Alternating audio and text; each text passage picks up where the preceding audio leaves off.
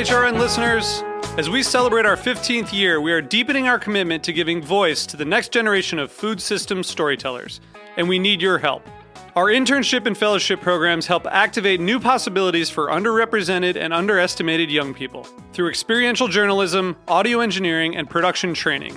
Through these unique programs, HRN helps food equity stewards build essential workforce readiness skills that expand their potential and foster economic mobility. Please consider supporting these critical programs.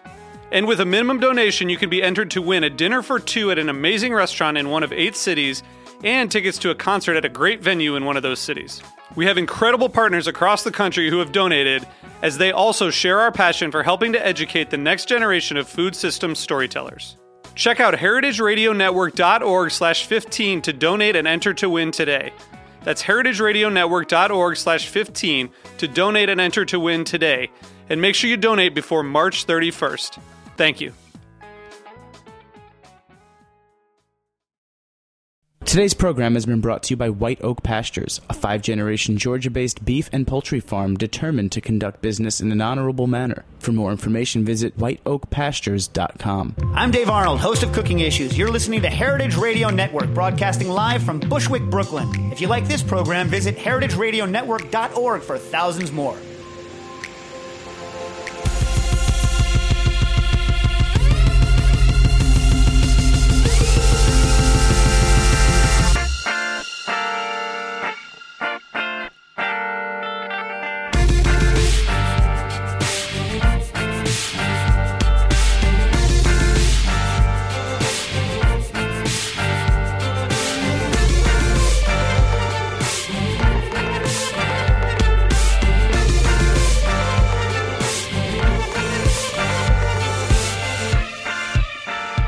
Hey, and welcome to the Food Scene on heritageradionetwork.org. I'm your host, Michael Harlan Turkel, here today to ask Max Silvestri, a wonderful comedian, as well as more. Yeah, more of so many things. Don't put me in a box. It's only the first 30 seconds of the show. I think it says on your Twitter, short bio, whatever it is, and human. Yes, I'm a comedian and a person. I'm so many things. I'm more than just a creator of jokes. I'm also a liver of life. Well, I'm going to ask you the question I think most comedians hate most. Oh, boy. Say something funny.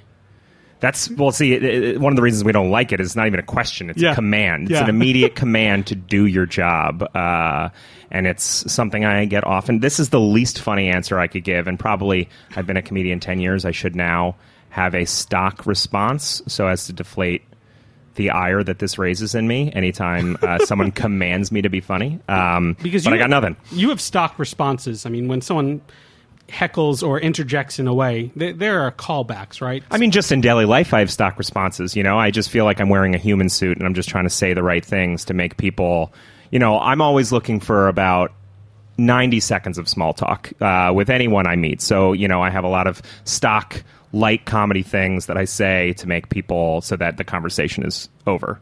So I just always have stock responses to just end things. So at all this times. is just going to be a series of 90-second quips. That's how long the show is, right? I didn't do a lot. It's 90 seconds, right? And I think play the outro, Jack. We are done. If we just plug my website. Thank you.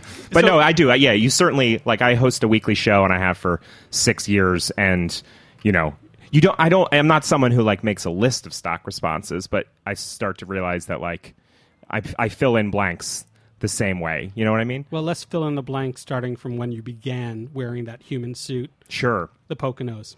I lived in the Poconos for 5 years. It was a strange...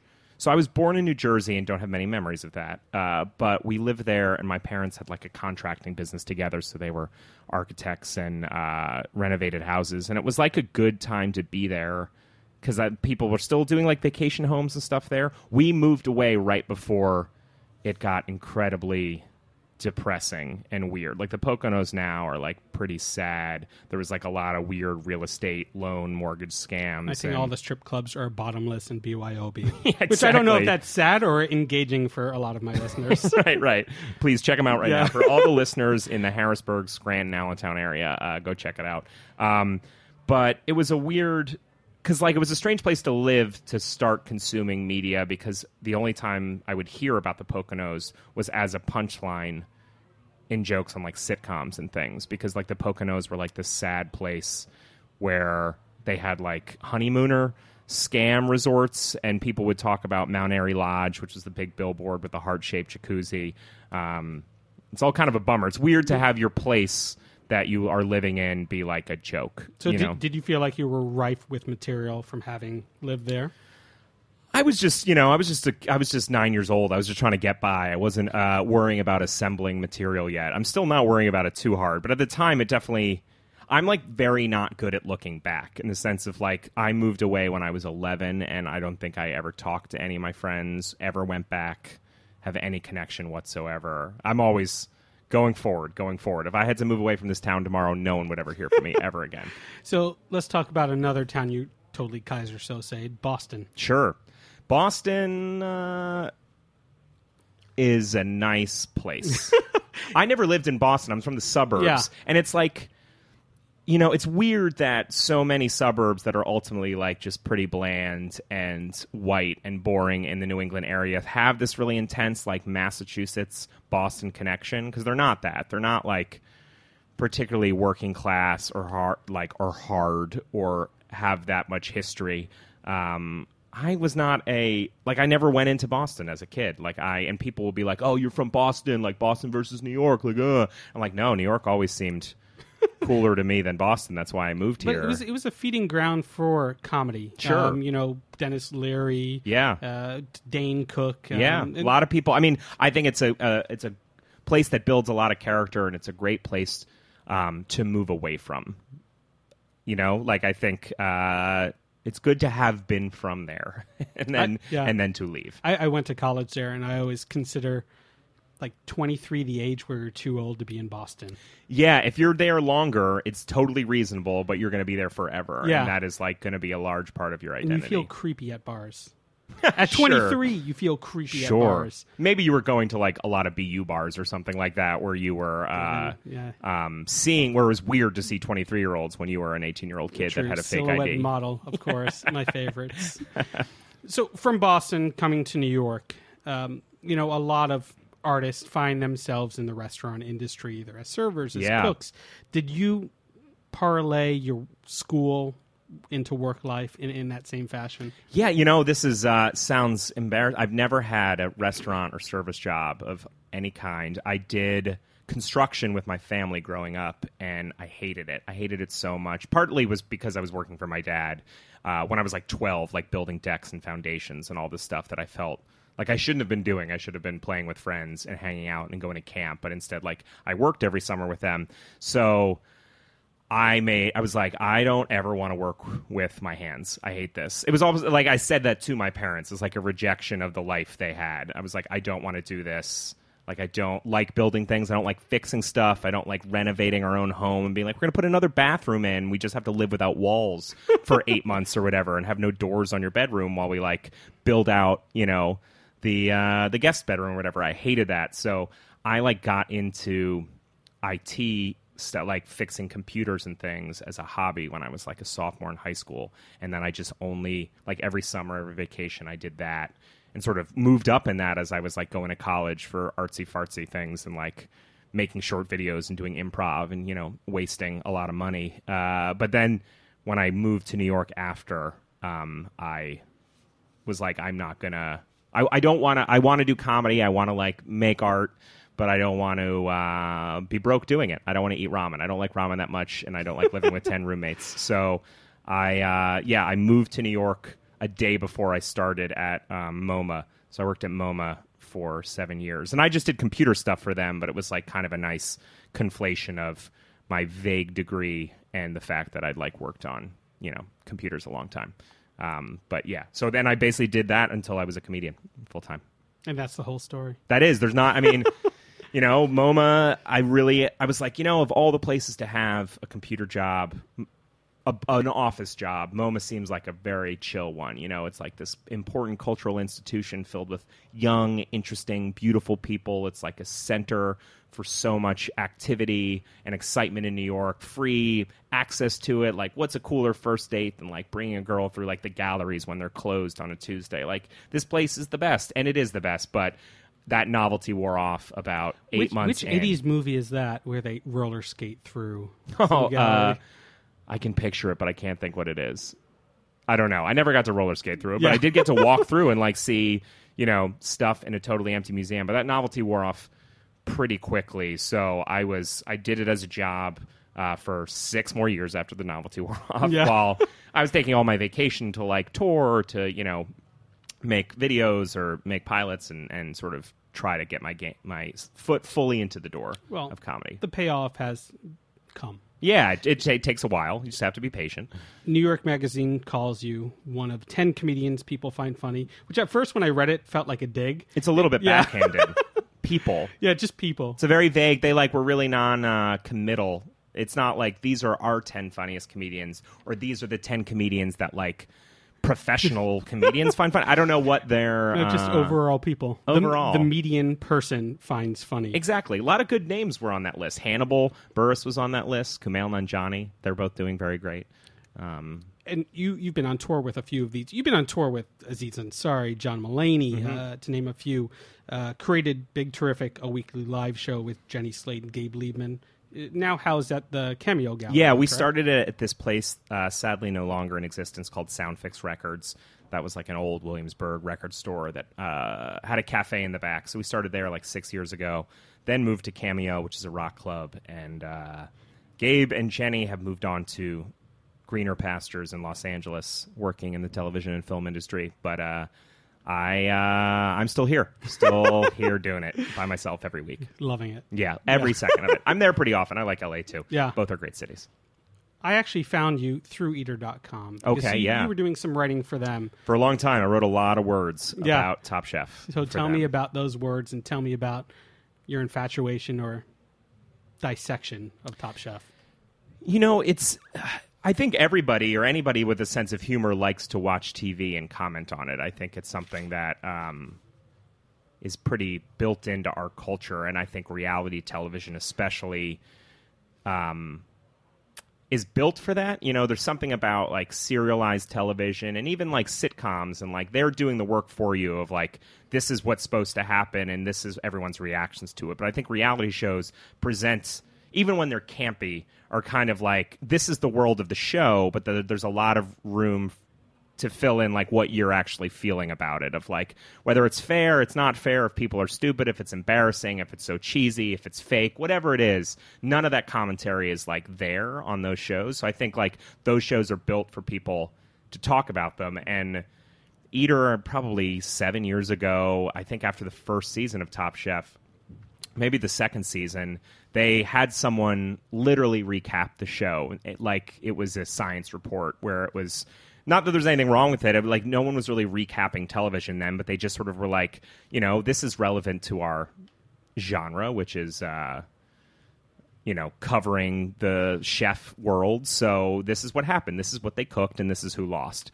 And I was watching the show. It was a cool concept. I wasn't super into food at the time. I mean, I like to eat it and occasionally cook it, but I was just kind of this is so boring. And the editor was a friend of mine and was let me write it the next season. So I just sort of did these weird, wild things that were just stream of consciousness, 2,000, 3,000 word riffs on the episode that were as much about me as the show, and just kind of kept doing it out of momentum, even as maybe my passion for commenting on the show waned. But people's passion for reading those recaps, not just mine, but on the whole, I feel that's a fascinating thing that someone smarter than me should write a book about, is not just the recap culture, but the reading of recap culture. That there is this big internet population that wants to wake up the morning after watching a show and not just talk about it, but read other people's opinions on it and be and I think it helps you crystallize your own thoughts, maybe catch up on what you missed. But a lot of people read those recaps that don't even watch it. They just living just through to be the on lens. The ups. I be guess part of so. Some kind of consensus. I'd like to, not miss out at the water cooler or whatnot. So, I wrote these things that I thought were funny. It's a rare, as a comedian and a writer, it's the rare medium where you basically can make a lot of humor without having to waste time on the setup or the premise building, because you're writing to an audience that ideally has just watched what you've watched, you know, like, so you can write comedy without having to build the world and then make fun of it. You can only make fun of it. So like, as someone who's interested in jokes, you can write a very dense thing. Yes, I have to do a bit of traffic copying and explaining like that they all go here and they only have a minute to buy this. Like, I have to fill in some of those blanks, but then I can just reference like, you know, and Stefan looks like this. And I don't have to say why he looks like that. Well, it's because he's wearing a bandana that I said he actually looks like he's a gypsy. And like, people will have seen it. Or I just put an image up and it's like this. It's very satisfying as a comedian to like. It's why I think when you watch a live comedy show and maybe something weird happens during one comedian's set and the next comedian gets up and starts talking about it, it's almost always going to be more satisfying than whatever jokes he had prepared, because like he's immediately commenting on something without having to explain it. Like, it's a shared thing. It's why topical humor, I think, hits so hard. Is this the same way you started learning or feeling about food? Because seemingly, you know, your interests weren't that huge in the world of gastronomy. Sure. You did cook, you did eat. Yes, but every day. Through exploring every day. Yeah. I mean, there wasn't like a flu or something. Yeah. But there seems like, you know, through this world, you know, your lens opened up and then you cared more about what was on the plate aside from just the personalities that were behind the lens. Yeah, absolutely. I think, you know, I was always someone that was maybe more interested in food than friends were, or, you know, certainly in college, like, I liked food more and was like a little bit more curious about where my next meal was going to come from. And that was really just a family cultural thing. Like, my dad, Italian-American, you know, eating and the table was sort of how we organized our life all growing up. It was like we always had a dinner cooked at home, like every night, sat down, ate together. You know, when we traveled, it was like, where are we eating next? It was like our main family activity was to cook or to go eat somewhere. So that was always how my brain kind of worked. And just being in New York, I think in the, you know, late 2000s, you would have to have been particularly stubborn to avoid the rise of, you know, food being a cultural category rather than just a, you know, niche for some people. Like, I mean, it just became part of, I guess, the conversation. I mean, maybe I was there a little bit ahead of some people, but, you know, everyone has opinions on restaurants now, and restaurants in every city, you know, feel like restaurants in Brooklyn. I believe you went to Brown. I did, yeah. I almost went to college there solely on the fact of a sandwich shop. What sandwich shop? Jeff's. The one and only. After my senior year, after I graduated, I lived for a summer above Jeff's. See, I didn't eat it once. That would have been my downfall. I didn't like Jeff's. Yeah. I love sandwiches and didn't like Jeff's. I'm sorry to disappoint that you. pickle barrel. And I know the pickle barrel is a novel thing. Yeah, and I actually think Wiley Dufresne's of WD-50's father Dewey started Jeff's. Really? Which is a weird New York That's a great connection. piece of trivia. Because isn't Wiley from... I thought he was from the New York area, or no? I'm He's not from sure. New Yeah, I but I didn't end up going there for a couple of reasons, but mainly because I couldn't go to college solely based on the idea of a sandwich. Of free pickles, yeah. Though, and I think the reason I didn't eat it much that summer I lived directly above it was because a lot of people don't stay in Providence for the summer because it gets hot as balls and there is little air conditioning, and I was just hot and dying all summer. So the idea of going down and getting a pickle floating in like tepid water, tepid pickle juice was not my idea of like a cool off refreshment. Like, all I did was like keep a fan on my face and drive to get ice cream and like swim in quarries. Now picklebacks are all the rage. They are, yeah. I hope Jeff's was able to harness that and get a liquor license for themselves. Absolutely. We're going to take a quick break and come back, talk about your first stand-up comedy album, King Piglet. Oh, cool. FYI Networks, The Feed, and so much more. You've been listening to The Food Scene on heritageradionetwork.org. We'll be right back.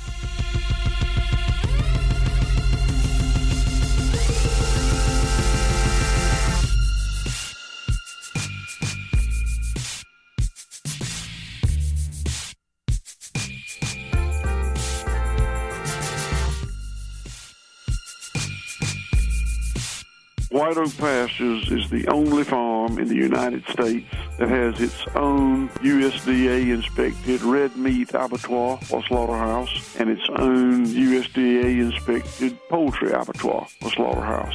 We partner with Whole Foods to deliver our high-quality meat and poultry from Miami, Florida, all the way to Princeton, New Jersey. One family, one farm, 5 generations, 145 years. A full circle return to sustainable land stewardship and humane animal stockmanship. For more information, please visit our website, whiteoakpastures.com.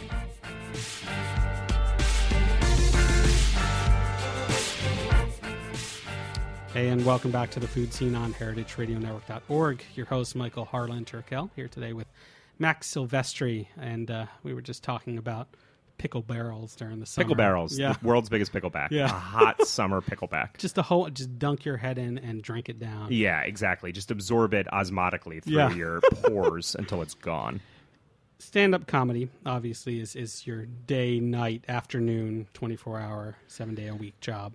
I guess so. Yeah. I mean, I'm a pretty multi-hyphenate in the sense of that I get bored easily and I'm a comedian, but like there's a lot of different ways to fill in that box these days besides just stand-up comedy. So I do like a good, I host a weekly stand-up show and do a good bit of touring and put out an album, but like I feel like 5 days a week I'm also working on other things. Well, let's talk about that album. Sure. King Piglet. Yes. The cover it has a slice of pizza with a fried chicken wing in it, obvious reference to food. But what does King Piglet mean to you and that wonderful, combi snack that you made? It's a riff that came off the top of my head the night we were recording the album and is on the album.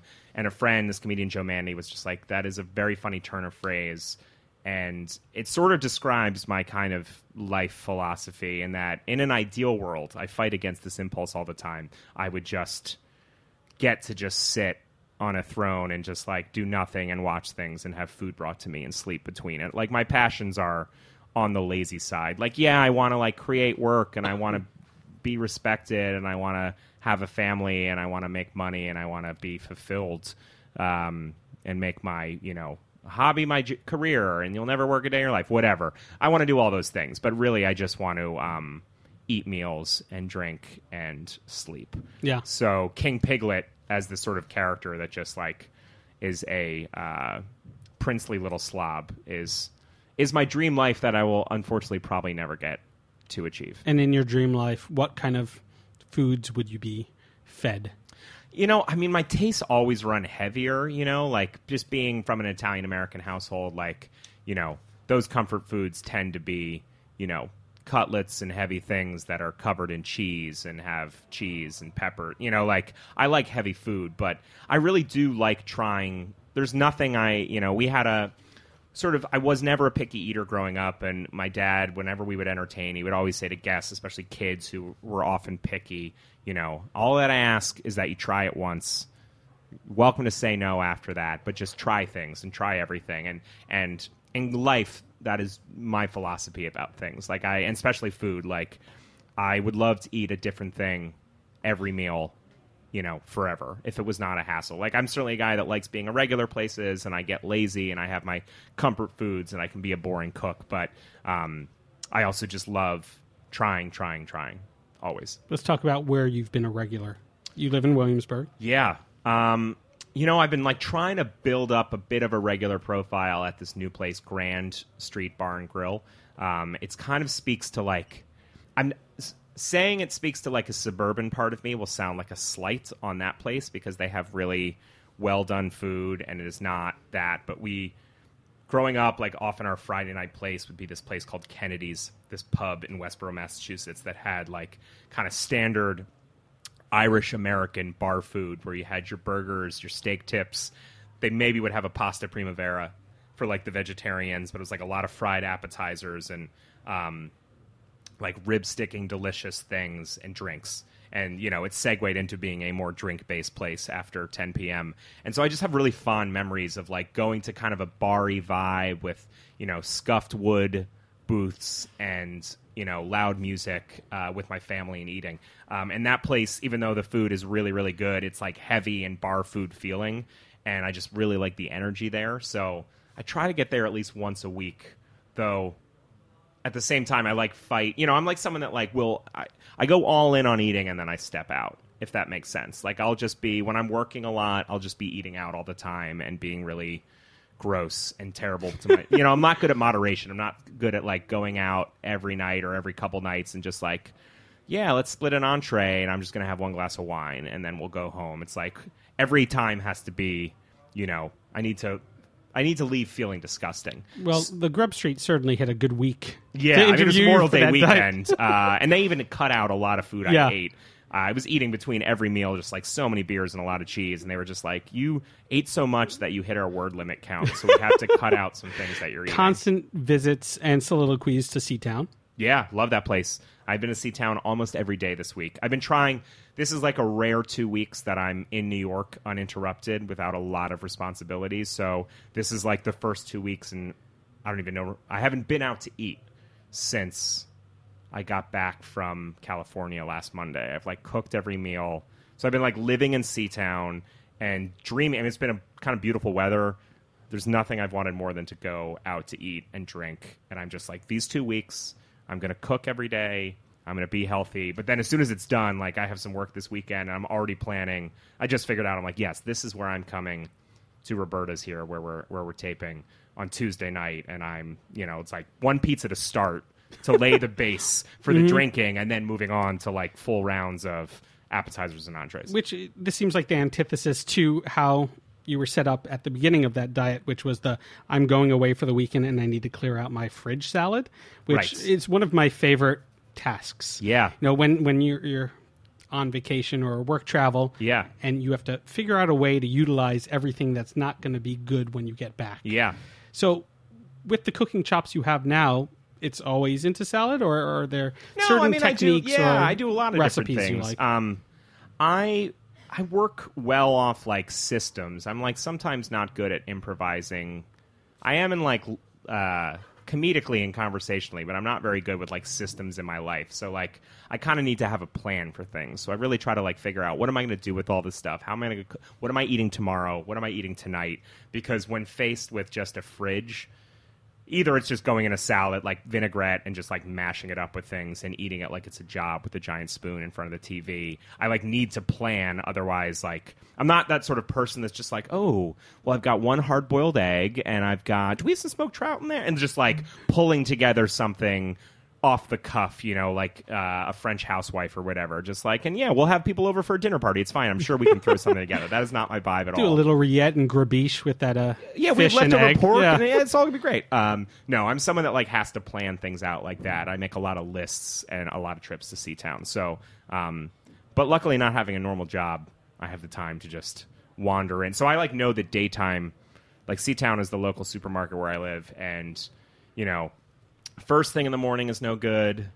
Lunch is terrible because that is when all the old ladies in, like the Italian ladies in the neighborhood, all do their shopping. So then you've got people all with rolling carts and like 500 items and EBT cards, and like the whole, like, have to put the hot stuff on in cash, and they have a little coin purse, and that is when I'm like, I can't.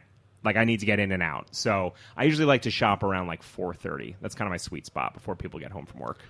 You were saying that you don't have a normal job, and FYI Networks, the feed, seems like the most abnormal job. Yeah, it's very strange. It's not like any other show on air. And I don't mean that in like just a plugging my own show. I also mean like it's its own weird thing.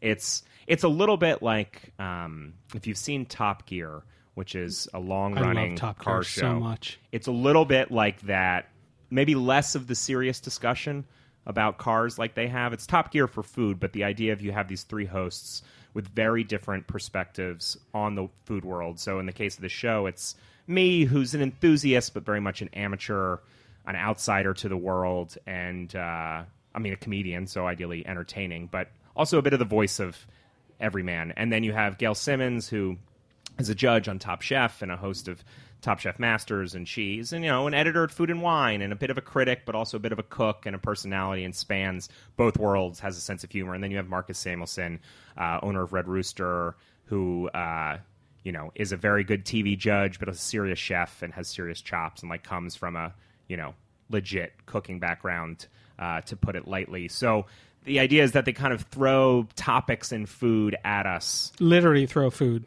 at you. That certainly does happen in the show. But we kind of get these vague things that touch on the food world and all go off on our own into the world to learn things, to joke around, to meet real people, and kind of come back with our own interpretation of the challenge. Marcus often cooks something, learns about a new technique, a new restaurant, cooks things because that's his strength. I'm usually doing something insane and weird that has nothing to do with cooking because I, don't want to cook on this show. So I go learn, self-defense and knife defense skills from a gun store owner in Jersey City. How that relates to the show is tricky, but I invite people to watch Thursdays in late August. But it is just sort of, we all go on this weird journey. It's about we present these challenges to each other, and it's sort of one-upmanship. It's very tongue-in-cheek. There's no real winning or judging or anything like that. It's all kind of just about, I guess it's about having fun with food without treating it preciously. We sort of felt that,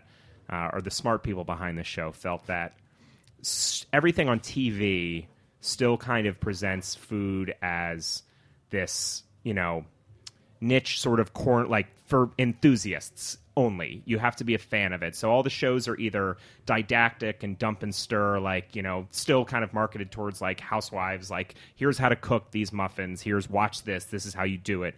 Or even when it's talking about food culture in general, it's very celebratory and there's no irony to it. And it's just this is the most amazing, you have to try, a clamato or whatever it is. That it's all very just screaming and laudatory. And that I think people now, and you can see it on blogs and magazines, and I think normal people now just talk about food like it's music, like it's TV. It's just another cultural corner in our country that we all are aware of. Some are more into it than others, but we all have some knowledge. Even if you would never call yourself a foodie, you probably feel comfortable walking to a bar that has a cocktail list, and you've heard of roasted Brussels sprouts. We live in this world where it's just been normalized outside of New York and LA, and that we don't have to treat it preciously. So this show is trying to kind of have a sense of humor about food and talk about it the way my friends and I talk about it, which is not oh my God, you have to eat this thing there. It's we'll change, let's all have a meet up there and do it. We're not treating food that preciously. We like going to nice restaurants, but also we don't care if we go to the same place again. And, we also fast food and have low tastes as well as high. So what have you learned from the show? You must have walked away with some kind of foundation or education that you didn't have before about food in general. I have learned a good bit. Marcus and Gail are really smart and know everybody and everything, and I certainly knew that going in, but the tone of the show is I'm doing my own thing, a lot of it, and as are they, and then we all kind of meet up, and it's a bit competitive, so I'm always being my idea is going to be better than them. They're sort of dumb. They don't know what they're doing. I'm a comedian. I'm very clever. They're out of touch. And then every time we talk about food seriously, they know everything. There's a reason that they are very successful food personalities and business people in the food world. It's they've met everyone. They've eaten everywhere. Marcus has traveled everywhere, cooked everything, knows every chef, has a story about everybody. It's daunting and intense to be side by side, and occasionally I do have to cook things or present them food, and I'm this is a little ridiculous that I'm pretty proud of my chicken parm recipe, and I make ragu occasionally, but this is intense to have Marcus tasting my dish, and then he comes at me with some insane Ethiopian injera sushi that he's made with salmon caviar that blows my mind. And I'm yeah, you're really good at cooking. Yeah. Almost every episode I forget. Yeah. And then he, because it's you're serving food under hot lights, and it's oh, this won't actually taste good. This is all just TV or whatever. And then we dig into Marcus's food, and I'm no, yeah, you're really good at this. Yeah. Well, maybe you should stick to the roadies. Yeah, that's the thing, is that I try at this point. We're working on another thing right now, sort of a special, and they want me to be cooking for it, and I'm guys, it's much more interesting to have Marcus cook. Yeah, I don't want to cook and make my crappy version of whatever. I can find recipes and I cook well, but it's not going to be as interesting as what he's doing. So let me go fight with a knife skills expert in Jersey City. But I do love that you took the train in your Grub Street diet and made yourself a boulevardier. Yes, yeah. I mean, I do like cocktails and I like drinking, and I am an ambitious cook. I just don't think it's fun to be an ambitious cook when you're working with Gail Simmons and Marcus Samuelson. They're not going to be impressed that I read the newest Bon Appetit or whatever. Like, that might impress my friend's mom or something when I, like, offer to cook dinner, but it is not impressing Gail and Marcus. But, yeah, I do like, and, like, that was a week I was living hard. Not hard, but just, like, you know, enjoying life. So I was like, I'm going to mix these cocktails for the train. I've done that before, but I, this time, put them in a thermos with these big ice cubes, you know, those silicone square ones. It's amazing how long the thermos lasted. 2 days later, at the house I was staying at, I'd finished the drink, of course, but the thermos was just sitting there. The ice cube was still solid. Hadn't melted all the way down. It's amazing. You know, I don't think they have the bar carts anymore at Grand Central. Right, and they have the... Don't they still have the ones outside the train, or do they just get rid of those? I think they are trying to get rid of those because I feel... You're right, I didn't see it as I went in. There's a whole new profession for you if you want to be more frenetic in selling thermoses of Boulevardiers outside. I made it clear Central. I don't want to work with my hands and I don't want to service anyone. That is far too... When I was like getting into food in my like mid-20s, and this is a question my dad always used to get when he was cooking for like friends and neighbors. They would always be like, oh, you got to open a restaurant. And he was like, that is the hardest... Like, and he's a man who like did construction work his whole life and like built houses and was an architect. And he was like, that is the hardest, worst business to get into. He loves restaurants, but he's like, I could never handle that stress. I would rather just be on a job site screaming all day long. It's much less stressful. Well, I want to end this episode with a little game because in King Piglet, you have a piece about hurricane preparation. Yes. Seeing somebody at a grocery store, I think during Hurricane Sandy, getting certain supplies. What were those supplies that person gathered? I was in line. I was buying, I guess, what I was supposed to, like peanut butter and apples and water to live out this, 2 months without power, whatever they thought was going to happen. And there was a guy in front of me that was buying a case of Rolling Rock blue cheese stuffed olives and individually sliced pepperonis. And the bit is just about how ridiculous that is. Like, what a big bet that was on... what his experience after Sandy was going to be, that he was just going to be living on that. And then it gets really crude, and you can listen to the album if you want to hear the punchline. But yeah. Desert Island, what would you bring? Food-wise? Yep. Or in general? Food-wise. Food-wise. Desert Island.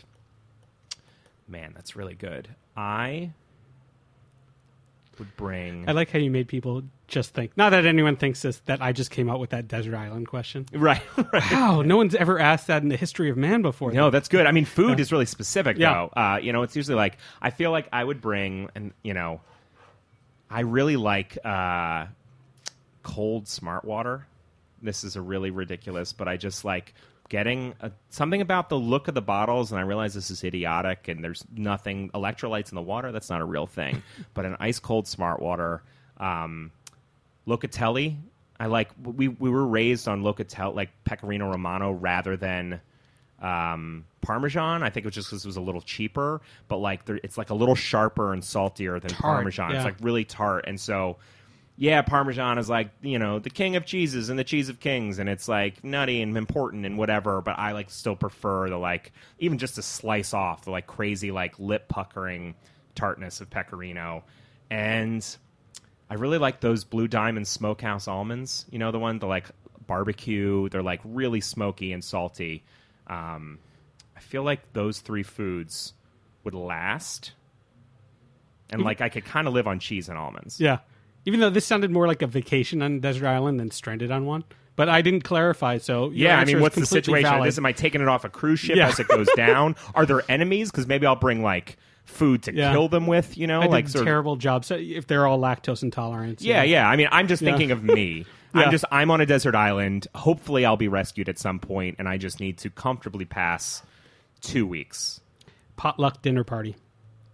What do I bring?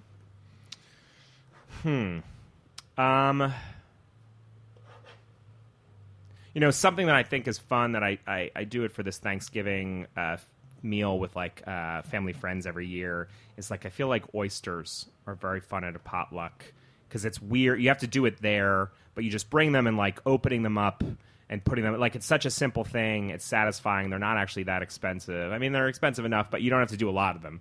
You do like a dozen oysters. People are like, wow, and like they have not seen oysters open before in front of them, and then you don't have to prepare anything. I'm someone that likes to minimize. Here's the thing: I don't love potlucks because it's not all about me. I love hosting dinner parties because I can be in control of what's going down. You know, I plan menus and cocktails for like days. Like I get really into it. I like figure out what I'm doing 3 days before, 2 days before, like. And ultimately, it's like about the food I make. People are like, "Can I bring anything? Can I bring a dessert?" I'm like, "No, I have it all worked out. I don't need your help." Potlucks are like, "Oh, what is this? You know, I'll get a pizza delivered there." Like, you know, if you're not going to think through it, I'm not going to think through it. Last one is a flight to LA from New York. Sure. And then, you know, what food would you bring on that flight? And a red eye back. Oof. You know, I fly back and forth a lot, and I'm only recently learning that I actually like am too old to like live the way I want to on a flight, which is like with a lot of drinks and with food. Like I just feel it's a long time to be trapped in a seat, and I have to pee every 5 minutes anyway. And when I drink, it only gets worse. So it's just like standing up, excuse me, shuffling. I totally now like don't have any food on flights and beforehand. Like I will, even if I have a flight at like 6 a.m., I will get up at 5 a.m., make like a ton of eggs, like maybe some avocado, like something just like protein and easy, quick, get it in me, bring some like nuts and maybe dried fruit and just water the whole flight and just like power through. Because nothing I'm going to bring on is going to be satisfying or like make me feel better. You could join my club. I call it the Travel Camels. So you just suck it in and nothing. Nothing. I don't even get up to pee. My ideal is that, and I feel like I finally realized that as much as it's fun to get a beer at the airport or like to get a Bloody Mary when you're flying early, like, yeah, that is fun. It like makes the flight miserable, and I do it too often to like be able to do that. Maybe if I was flying first class, I would have a different impression, but instead I'm, on a window seat 19 rows back. So yeah, I now have converted to the like some nuts and some water and lots of sleep. Well, join the Travel Camels. Travel Camel, I like that. And I mean, if you really want to step further, you can spit in people's faces. Yeah, perfect. Yeah, and reek. I would say for a red eye, though, I'm a big believer in pharmaceuticals. I would have a glass of red wine and an Ambien. Yep. I travel with earplugs. I have like whole eye mask pillow situations. I don't take a lot of red eyes because they never work out. They're always the worst things. But in a pinch, I would definitely drug it out. I love Ambien. My favorite food is Ambien. Yeah. I'm going to leave it at that. Check out maxsilvestri.com for all this and more. King Piglet, FYI's The Feed, and who knows? Yeah, who knows what else? It could all change tomorrow. Thanks so much, Michael. Thanks very much for being on. I'm your host, Michael Harlan Turkel. You've been listening to The Food Scene on heritageradionetwork.org. Thank you again to our sponsor, White Oak Pastures, and hope to have you back here next Tuesday at 3. Cheers. Thanks for listening to this program on heritageradionetwork.org.